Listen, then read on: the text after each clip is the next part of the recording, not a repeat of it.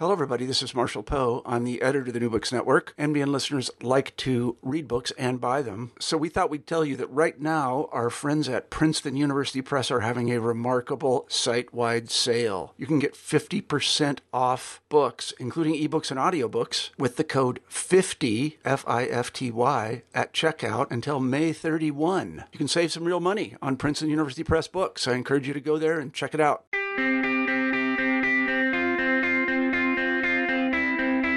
Hello, welcome to the Mobilities and Methods series, hosted by the New Books Network in association with the Mobilities and Methods Lab at the University of Illinois at Chicago. The Mobilities and Methods Lab and the New Books Network partnership provide a platform for authors, readers, and their interlocutors to engage closely with questions of mobilities and method. My name is Lakshita Malik, and today I'm joined by Dr. Gabriel Dattatreyan, Senior Lecturer at the Department of Anthropology at Goldsmiths University of London. We are in conversation about his book, The Globally Familiar Digital Hip Hop, Masculinity, and Urban Space in Delhi, published by the Duke University Press, set to release in October 2020. We look forward to hearing from Dr. Dattatreyan about his new book. So welcome, Gabriel. Thank you so much for joining us. Hi, my pleasure to be here. Thanks for having me. Yeah, we'll just quickly start. And the first question I'd like to ask you is just how did this project get conceived and how did you start working on these concepts of gendered aspirational mobilities through digital hip hop? Yeah, that's a great question. So I was sitting in Philadelphia, Pennsylvania. So I did my PhD at the University of Pennsylvania, and just kind of, trying to think through how to explore a set of questions around, really loosely around kind of gendered, racialized subjectivity in South Asia. So what I'd noticed in my training and just in my my relationship with urban India. So my family's from India. I grew up in the U.S., but I spent quite a bit of time going back and forth between Delhi, Bangalore, Chennai, and the U.S., New York, where I grew up. And one of the things that I grew up noticing, but then also very quickly saw in the literature on urban gendered subjectivities was that there was very little kind of to say about those who are not occupying very visible kind of positions, right? So while there's been a lot said and written about upper caste, middle class masculinities in India, there's been very little said about migrant, lower caste subjectivities. And so I started to kind of think about how I might approach these questions without kind of reproducing a problematic entry point or method. And by that I mean, looking for the kind of subaltern subject and trying to find that authentic subaltern subject was not what I wanted to reproduce, right?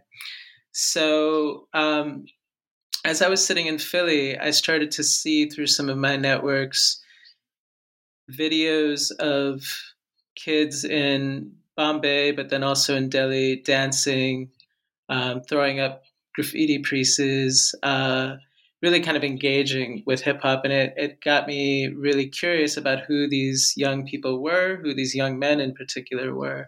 And so I went out for my first just kind of exploratory field visit in 2012 and ended up meeting a whole bunch of young people very quickly in Delhi whose backgrounds were incredibly diverse, right? So there were young people whose parents were from Garhwal that had come to Delhi in the previous decade to find work. There were Afghan refugees. There were Somali refugees. There were kids from Bihar who had also had their parents come to to Delhi to find work, mainly in the construction sector. So the city was undergoing this big boom at that time, and so just kind of finding this milieu that I had not anticipated, all because I was kind of interested, right, in these larger questions around what kind of urbanization produces in terms of male subjectivities, but then this kind of very specific interest in like who's producing hip hop all of a sudden in urban India in 2010-11, right? So that was a question that started to get shaped. I guess primarily because I'd thought about popular cultural circulation between North America in particular and India in previous decades, so in the 80s and 90s. And, I was very familiar from my own experience, how much those circulations had to do with diasporic movement between and transnational movement between. But these movements were always, they were always framed in a very particular casted mobility. And so I was just really kind of excited to figure out like how popular culture in this moment was getting kind of circulated and picked up. And so, I mean, it didn't occur to me, but I guess when I got there, it was like so clear. Obviously, this had everything to do with 3G, 4G networks and the kinds of infrastructure that enable them. Yeah. Thank you so much for your answer. The other thing that I found really interesting about your text was that future imaginations and futurities figure very importantly. And you sort of pitched this questions of reproductions of hip hop and recreation of like hip hop dance or song or music or whatever it is, parallelly with the policy decisions and how the master plan, for instance, of Delhi sees Delhi's future, right? So, what made you sort of decide to pitch these sort of contradicting, maybe? I don't know if they're contradicting ideas of futurities, right? Where they're coming from. Yeah, that's a great question. So, I think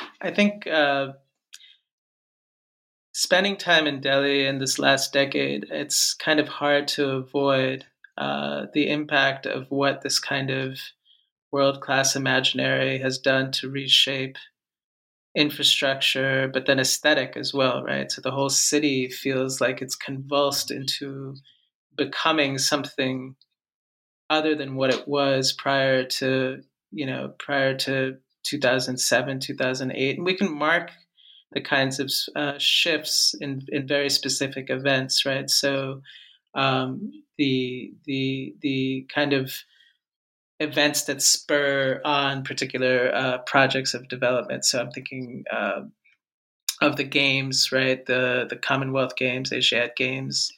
That moment, I'm thinking of like the development of the metro and all of that, right? So, I mean, it's kind of like this impact of post liberalization development projects. It's just so visceral when you spend any time in Delhi. If you have a history, especially with the city, it's so visceral. And so, trying to think about how these developments have reshaped the city and what impacts it's had, particularly on those who live on the margins of the city, right, has been a project that's been quite well developed in the last couple of decades. I think it's something that's been thought of, and so the way that this kind of relationship is narrated is that there's a top-down development strategy or project. And then the recipients of those projects, the people that have the least say in the way that it's imagined, either kind of succumb to its excesses or are succumb in the sense that they're displaced, they're kind of immiserated in some way or the other, or there's a resistance, right? There's a particular kind of organizing political resistance that happens. And spending time with these kids that I got to know, these young men between the ages of 15 and 24, started to get me to think, okay, so there's another way that this kind of reimagining of the capital city, but really reimagining of Indian urbanity, right, takes place, and that is that it seeds an opening or an opportunity to kind of imagine on different terms what futures could look like, and that has everything to do with infrastructures, right? So as I was saying before, the 3G, 4G networks become a kind of conduit by which to imagine through both consumption and production of audio media materials, content for social media distribution, but then also through something like the metro, right? So the metro becomes a kind of device for imagining futures that are ultimately about mobility, right? They're about being able to traverse spaces that have otherwise been unavailable.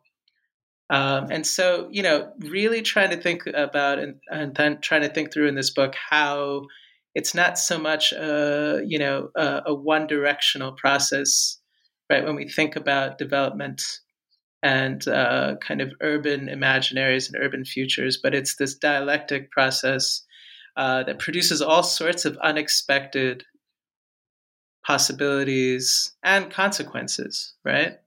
Right. No, thank you. That was great. The other thing that I'd like to ask, and now I'm going to go back to the title, which I thought was really interesting, the globally familiar. And I'm wondering what familiarity or evoking familiarity does for the transnational movement or the understanding of transnational movement and traffic of images, sounds, and aesthetics, for instance. Yeah, that's great. I mean, I had originally conceptualized this project for my PhD work around the concept of citizenship, and I was playing with this idea of aesthetic citizenship, right? So, what does it mean to kind of produce um, content that then enables enfranchisement and participation in all of these ways, economic, social, sometimes even political, right? And as I was kind of thinking about citizenship, um, I started to feel like the concept was overburdened. It didn't allow me to kind of think about a kind of conceptual space beyond the state and allow myself to kind of really, really kind of open up how this move to self make through social media and through hip hop and social media was much more transhistorical and transspatial, right? So the familiar was my attempt to try to kind of capture some of what it means to, as I kind of describe in the book, take up 1970s New York, right, and its particular styles and articulations of urban shift and change. And, the Bronx, for instance, became this symbol for a lot of the young men that I got to know. The Bronx, the Boogie Down, right, like became the symbol for them to understand what they were going through in Delhi in 2012, 13. Right. So really trying to think about what was familiar for them or what they felt was something that they could grab onto that felt connected to their experience in Delhi. And so this idea of the familiar started kind of to come out of that. Then there's the theoretical side of it, right? So this was very much about what I was observing that got me to this place to think through and theorize the familiar as a way to understand the circulation of images, sounds, from one particular moment, a kind of chronotopic New York circa 1970s to Delhi 2012. The other way I was thinking about it was vis-a-vis linguistic anthropology, right? And so a lot of the work in linguistic anthropology has been pushing us to think about mediation vis-a-vis terms that become kind of that move into circulation and then get registered into language, right? So for example, I use swag quite a bit in the talks. In the talks that I do on my book, right? So swag is a really great term because it's a term that can be used linguistically. It's a term that's taken to mean kind of style. It's a very gendered term, right? So swag is like a very masculinist kind of way of being in the world and a style, but it's also objects or things in the world, right? So one thing we can do is we can trace something like swag as it moves from a North American context where it gets produced, right, as a term mainly within Black communities, right? So it's a linguistic term that emerges out of again a socio-historical specificity, and then it travels to some place like Delhi where it gets picked up and used, right?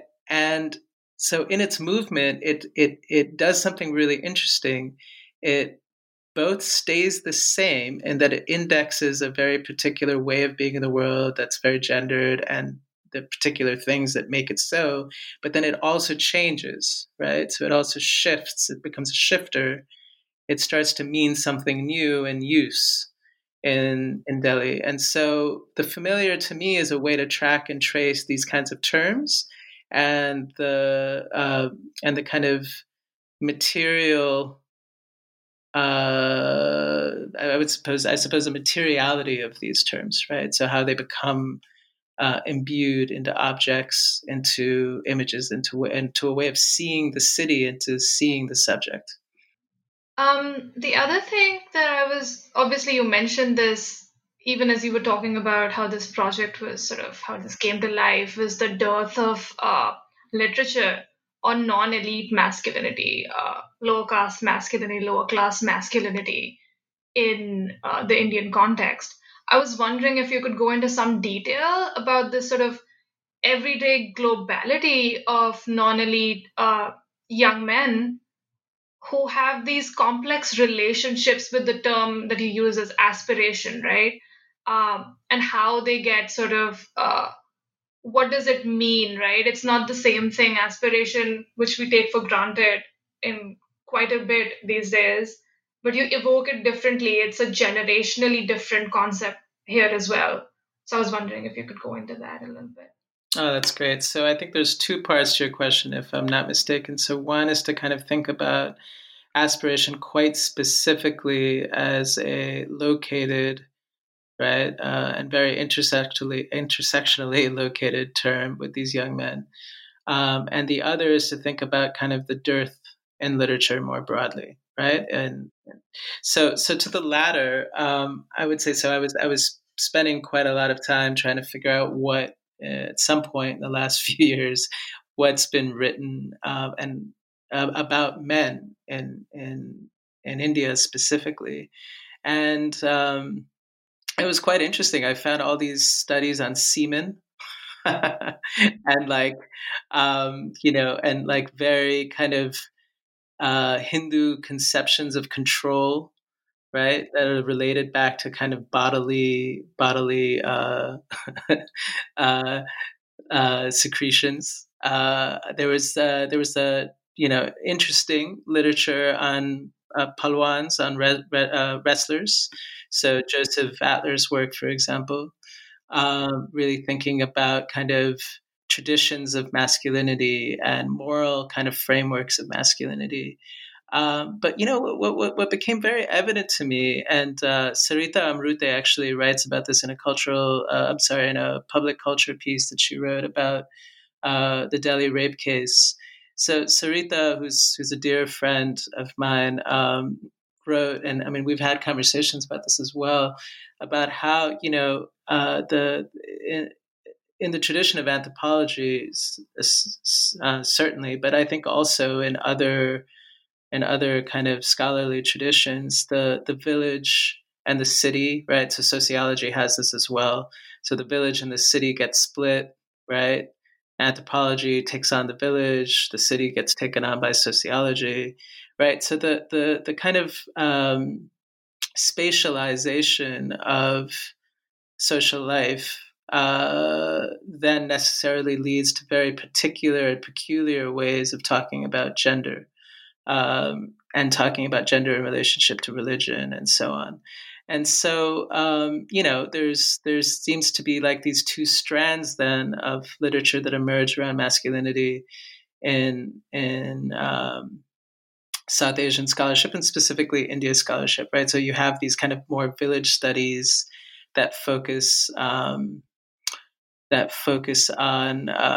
kind of religious moral subject and the way that they kind of shape themselves, right, and in and through religion. And then you have the urban study, which is also still focused, is often implicitly, right, on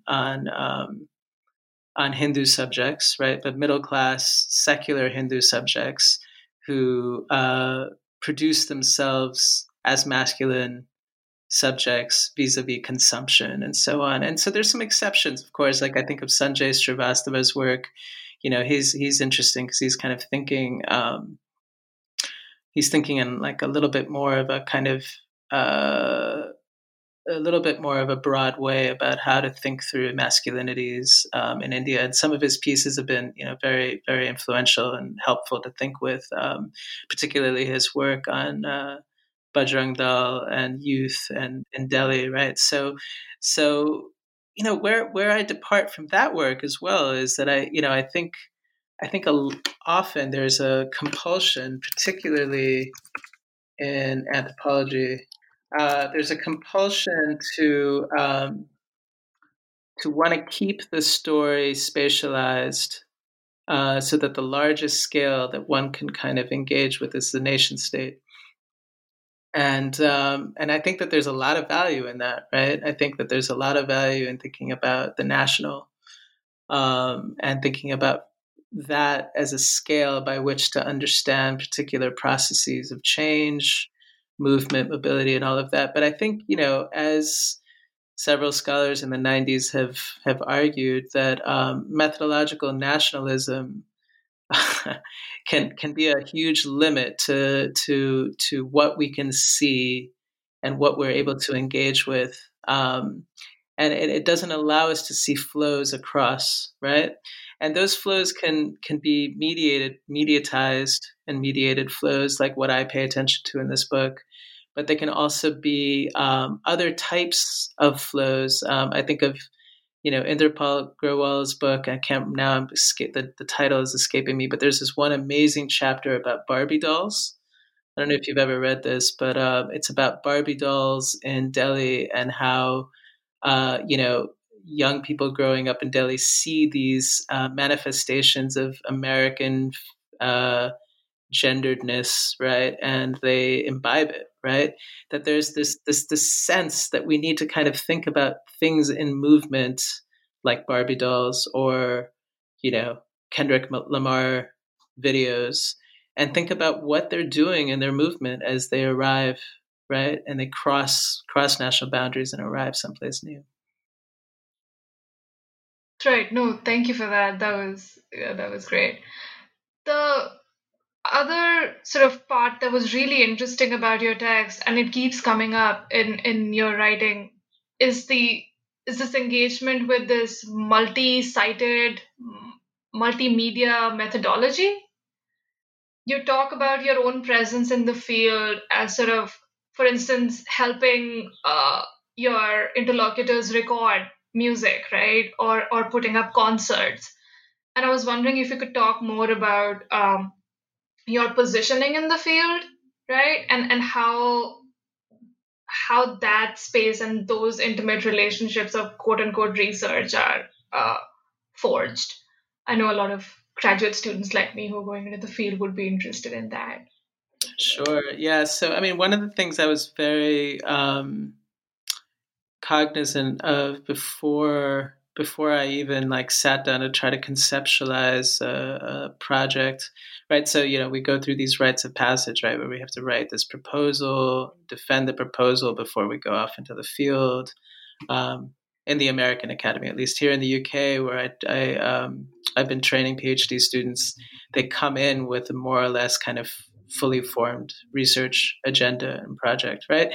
But in either case, I think we're trying to kind of do, especially in the discipline of anthropology or any discipline that uses ethnography as a method, right, which is so filled with the potential for kind of thinking of yourself as an instrument rather than thinking, of and the relations you build as an instrument as kind of central to the process of doing the research, rather than thinking about the world out there as inert and the idea, that this kind of fantasy that we're collecting data, right? So, ethnography to me is a very kind of vital, alive, relational process. And so for me, a big question, going to the field and even deciding, kind of thinking through what I was going to do as a project to answer these bigger questions I had, was to try to think about where I could actually build relationships and where I would be able to actually be useful, right? And so, the burgeoning hip hop scene in Delhi was a space that I immediately thought, okay, so there's some really interesting questions. Those are my larger questions, could be translated into really interesting, kind of more specific questions that I could ask here. But more importantly, right, I think I at least believed as I was going that I could arrive and be able to offer something in the way of my audiovisual skills as a filmmaker, someone who's made or produced music in the past, right? As someone who could also be in some ways, and I write about this in the book, right, a familiar that is manifest, right? Someone who grew up with hip hop as an Indian American in New York, all of a sudden popping up, right, in Delhi, in some ways kind of fulfilling the kind of aspiration, right, of for why a lot of these young men were doing this in the first place, which was to connect to a broader world. And so, I showed up to Delhi, and immediately, I think within the first week of that trip I told you earlier about, the 2012 kind of exploratory trip, within a week of arriving, I had my camera out and I was shooting a music video. Like one of the first, kind of attempts at a music video in the scene, and developed relationships with some of the artists who are now huge, right, in India, and are starting to get international acclaim, like making work with them, when they were 17, 18-year-old kids, just trying to figure out what they were going to do in the future. And so those processes of production and creation were both amazing insofar as I could provide something, but they're also just in the practice of making together opened up so many frames for collective analysis that I hadn't anticipated, right? So there was this opportunity there for collaborative ethnographic work to take place. And out of that came a couple of film projects that I shot with a couple of the groups of young men that I worked with.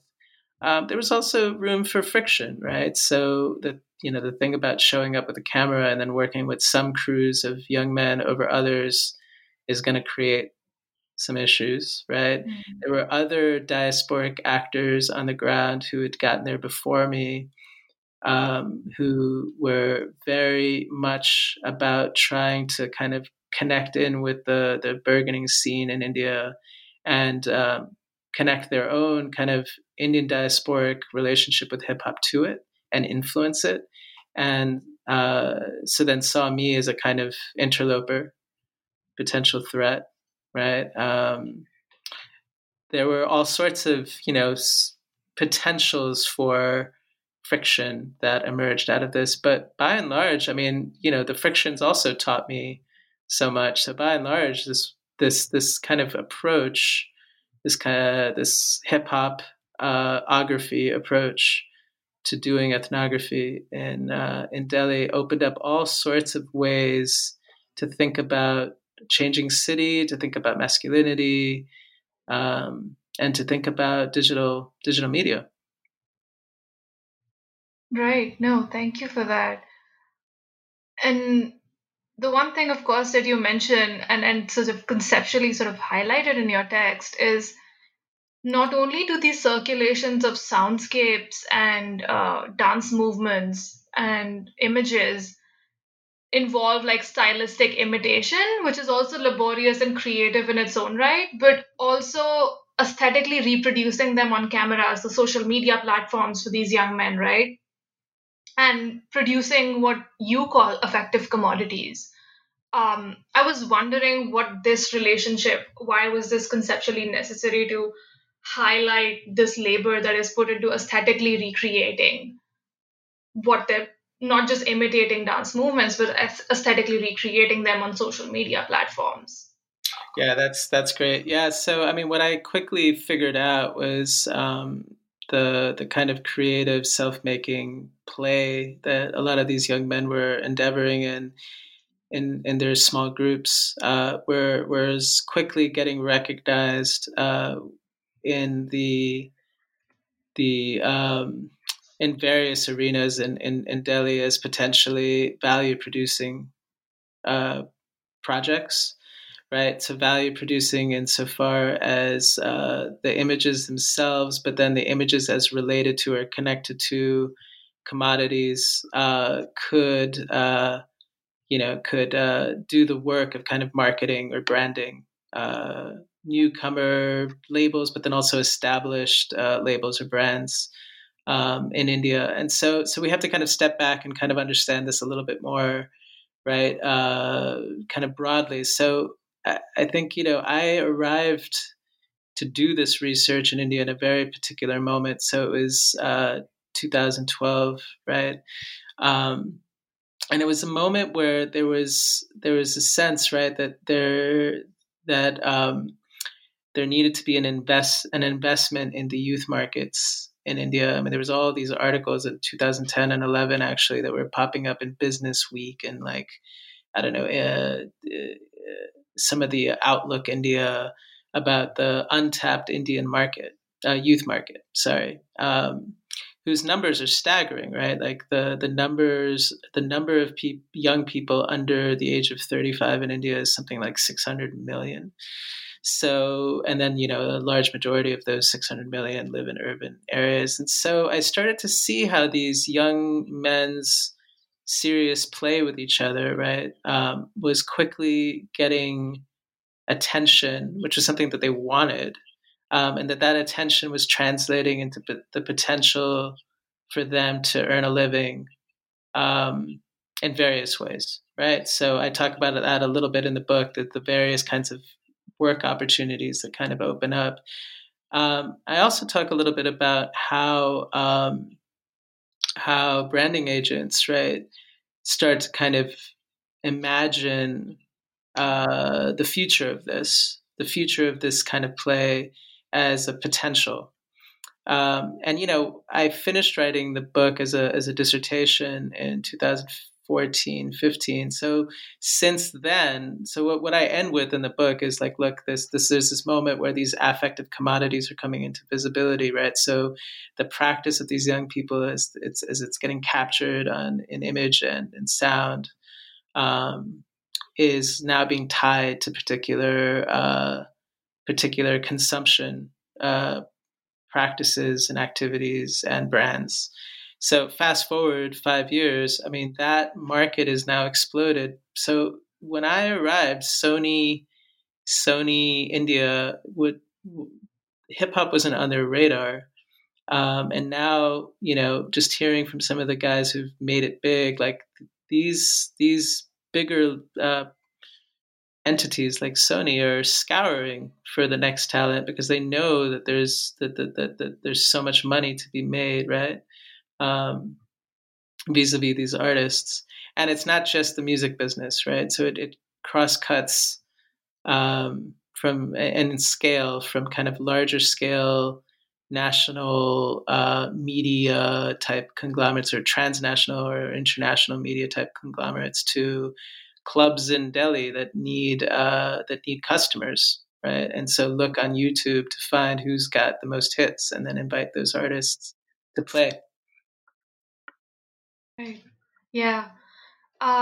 Yeah, relating to that question of like finding work and where these artists plug themselves vis-a-vis like new occupational aspirations different from their parents.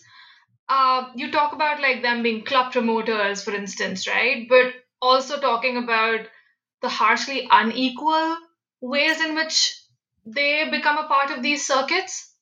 And you also, in relation to that, mention some of the political disruptions that these performances are able to make uh, by these artists. And I was wondering how, if you could like talk more about that. Sure. So another two-part question. So the first part,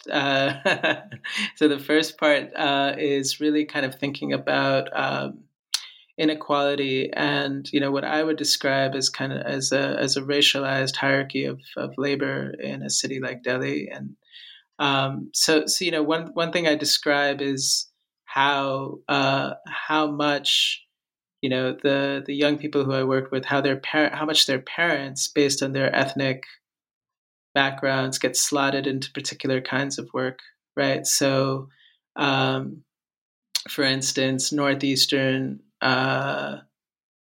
migrants, so from Assam and um, Manipal and so on, when they come to Delhi, um, their parents, so the elder generation, end up working often so if you're, and it's also gendered, right? So it's racialized and gendered labor. So if you're a woman, you end up kind of getting slotted into doing service labor work, either in a shop or domestic labor in a person's home. When I lived in Delhi, so much of the middle class kind of Delhiite Hindu middle class narrative was, oh, northeastern women, they make the best ayahs, they make the best like childcare, right, workers. Mm-hmm. So we just have to understand that these labor regimes, these racialized labor regimes, are so hardwired. Like the Bihari man is always the construction worker, right? They work in various forms of construction and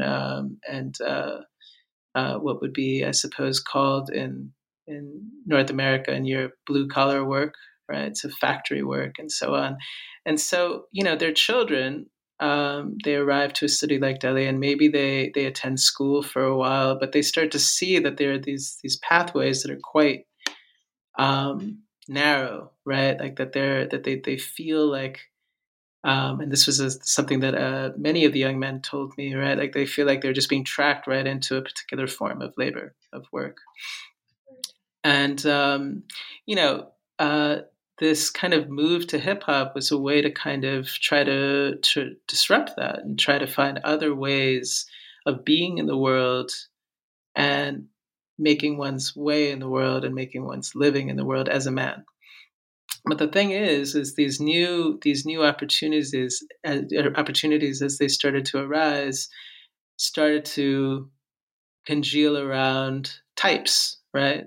They too started to become kind of racialized labor formations, so that club promoters, right, working the circuits in the Delhi clubs tended to be Northeastern. The bartenders tended to be, the people who worked inside the space tended to be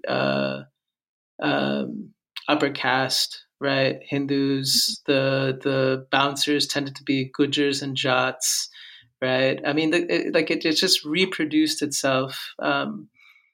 This kind of racialized regime of masculine labor in all sorts of predictable ways, I suppose one could say.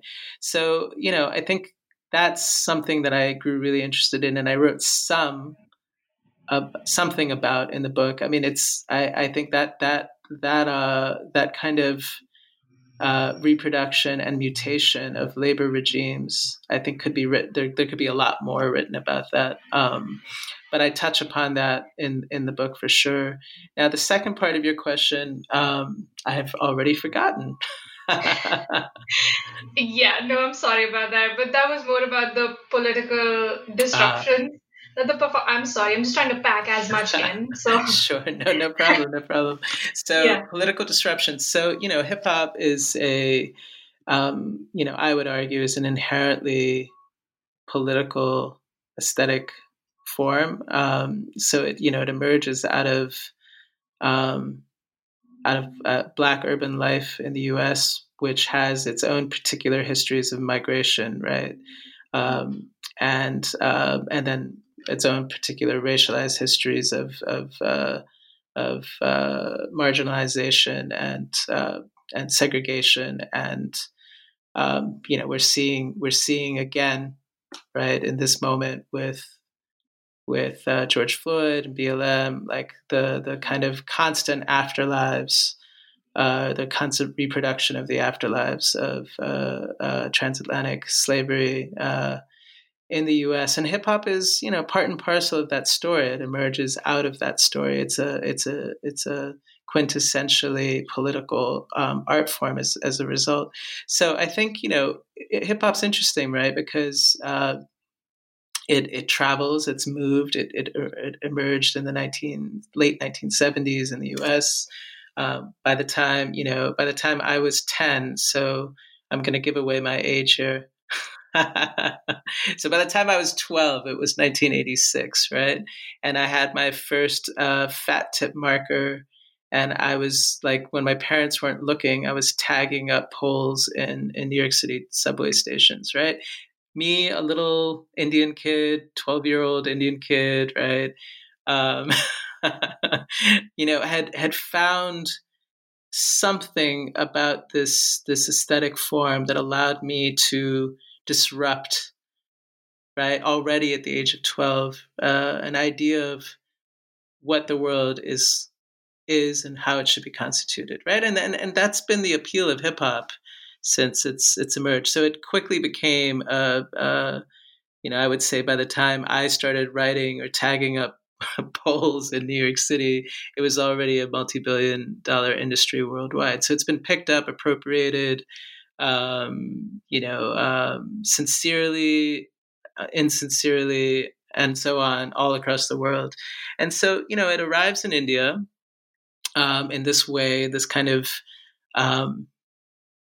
fulsome way, right, where it gets picked up in mass, and it gets picked up by those on the margins in a city like Delhi in 2008, 2009, 2010. And a big part of the appeal, right, is this potential it has to rupture, to break norms, to produce maybe the potential for a different kind of future, and then a future that's about collective life, right? Collective life that's not bounded by preformed categories. But then, the possibility of making money, right, also emerges simultaneously. The possibility of being an individual making it through something like hip hop. So it replays its story. Hip hop, in a sense, its tension, the tension of its origin, right? Like coming out of New York City, replays itself in a place like Delhi. I just wrote a piece with a friend of mine, Jaspal Singh, for a journal called it's a brand new journal. It's Global Hip Hop Studies, and we write about DIY studios and precisely this tension, right? This potential for hip hop to be political, to actually rupture, push back, and then its commercial promise. And so the scene I think you read, um, that I kind of talk about this with, was a scene where this young man, all of a sudden in this event that's on a college campus in South Delhi, right? So he's just won a b-boying prize. So he's got a trophy in his hand. He's asked to say a few words, maybe rap a little bit, and he starts to kind of talk a little bit about the Delhi rape case to this middle class, right? Upper caste college audience. And then he starts to talk about his own kind of getting slotted, right? So he talks about working at McDonald's and like that's his future, right? And he starts to get, agitated and passionate. And in that moment, you can kind of see both, right? Both of these strands of hip hop's possibility, right? Its politicality and its possibility for producing an economic future come together. And that I was really, I continue to be fascinated by. Right. Right. No, thank you. That was great. One last question. It doesn't have to be a long answer, but it's about intimacy, and that's such a crucial theme in your book. Not only the intimacy between you and your interlocutors, but the intimacy between these young men, right, who perform together and practice together, and also, especially in a climate where groups of lower caste young men are automatically seen as threatening, especially in the light of the Delhi rape case that you mentioned. What does this mean, positioning yourself within this, being intimate as like lower caste male in whatever capacity in public spaces where you're perceived as a threat? Yeah, that's a nice question. So I think it was always fascinating for me to go with groups, different crews of young men when they went to go practice in different public spaces. So, the threat they posed actually. So I'll give a couple of examples, right? So, and I write about this in a chapter in the collected volume about my trips to one of these big malls in South Delhi, right, which is right across the street from the urban village where one of the crews that I was spending time with lived. So we would cross this really busy road. We would have to like dodge cars and jump over a fence between in the barricade and cross the roads, and then we'd get to the security area, and the people that were most threatened, or the people who felt the most kind of worried about these young people walking into the mall, were often young men a little bit older than these kids who were working as security guards, right? So often, again, thinking about those racialized regimes of labor, these were men that came from from some of the same places the young men I was working with came from. They came from Bihar. I actually got to know a few of these this set of security guards, just having gone there so many times, and their anxiety was produced because they felt these kids so close to them, right? They were policing the boundaries of the mall for their employers, with these young people in their minds as the people to keep out. But once the kids got in, they would start to dance and practice their moves. Sometimes they would have a rap cipher, and they would start attracting the middle class mall goers with their smartphones pulled out and trying to capture some of the fun. And they didn't threaten them at all, right? They were just another spectacle to consume in the mall. And I know Arlene Davila, who writes a lot about malls in South America, talks about how the mall outside of North America is actually a space for all sorts of intangible consumptions like this, right? Like in Latin America, certainly, and in India too, right? There's all of these kind of potential spontaneous happenings that become part and parcel of what the mall offers. So there was this really interesting moment, right? Like where I was going there, they were getting harassed by security guards. But then all these, once they managed to evade, the security guards get in, and they were able to kind of practice on the thing and attract a crowd. There was a moment where a group of security guards came over to try to harass the crew that I was with, and what their boss essentially had been watching on CCTV the whole thing go down, and he came down from where he was sitting, and he was like, "Why are you bothering these kids? They clearly are attracting an audience. They dance really well. Like, leave them alone."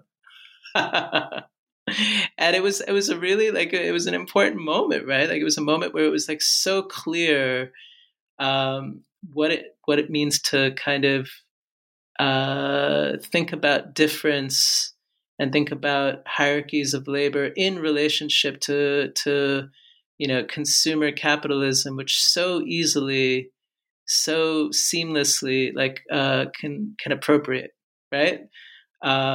difference and make it productive in this way. And so, I mean, I think this tension got played out in all sorts of different ways in my time in Delhi. But maybe the takeaway here, right, is often those who do the policing around boundaries of spatialized difference, racialized difference, tend to be those who are actually also subordinated by the larger structures and systems, right? And those who are kind of